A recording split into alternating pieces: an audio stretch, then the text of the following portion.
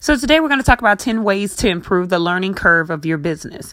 When we're talking about learning curve, it's those things that you perhaps learned from or you're learning towards. The good things that happen in your business that you want to expound on next year, or the bad things that you want to change. The first thing we want to look at is working longer. And when we're saying working longer, it's not so much as putting in 14-hour days or working from sunup to sundown, but essentially working longer is applying to the notion that you can work more than you are doing. You can put in more effort than you are doing. You can go more places and do more things as it is referred to in your business. You also want to make sure that you're working harder. You're outworking your competition, and you can work smarter and harder at the same time, but you want to make sure that you're outworking the person that you were yesterday, propelling yourself into a different arena, a different opportunity, more aspects of your business. You want to make sure that you're working faster than the competition. You're coming up with new initiatives. You're coming up with new ideals. You're coming up with new answers in the sense that you can propel your business to the next level. You want to make sure that you're choosing the products that increase value. Those things that you're really good at, those things that brought longevity and productivity as well as profitability to your business, the things that drove new customers and clients to your business, you want to make sure that you're choosing those things that increase value. You're emphasizing on those things that increase value.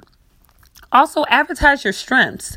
Most of the time, we do not know exactly what we're good at because we never share it with anyone. We keep it to ourselves. And so going forward, especially coming on the verge of 2020, want to make sure that you're advertising and promoting your strengths.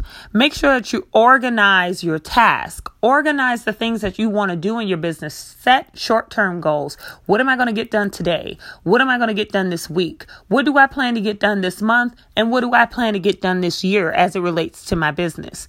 And then while you're doing that, make sure that you're simplifying your business. There's nothing more chaotic than having so much going on in your business that your clients are confused as to what they actually need from you. Simplify it. Break it down. Allow people to go to your websites or follow you on social media outlets to actually get a full scope of what it is you do. But when you're introducing yourself, when you're selling yourself, keep it very simple. So simplify your business and then make sure that you're only competing against yourself. It does not matter if there are 50 people doing exactly what you do. Only you can do what you do. So make sure you're only competing against yourself. You're competing against the person you were yesterday to make that person better. Establish a clear vision.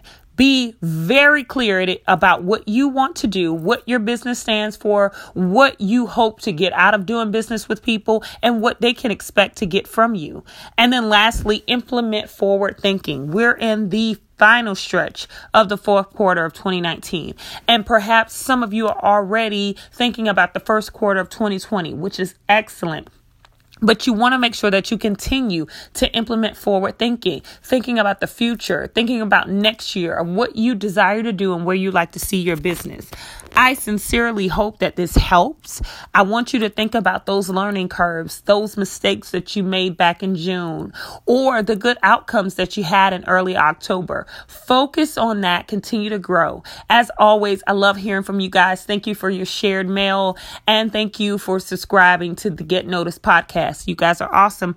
Have an awesome day.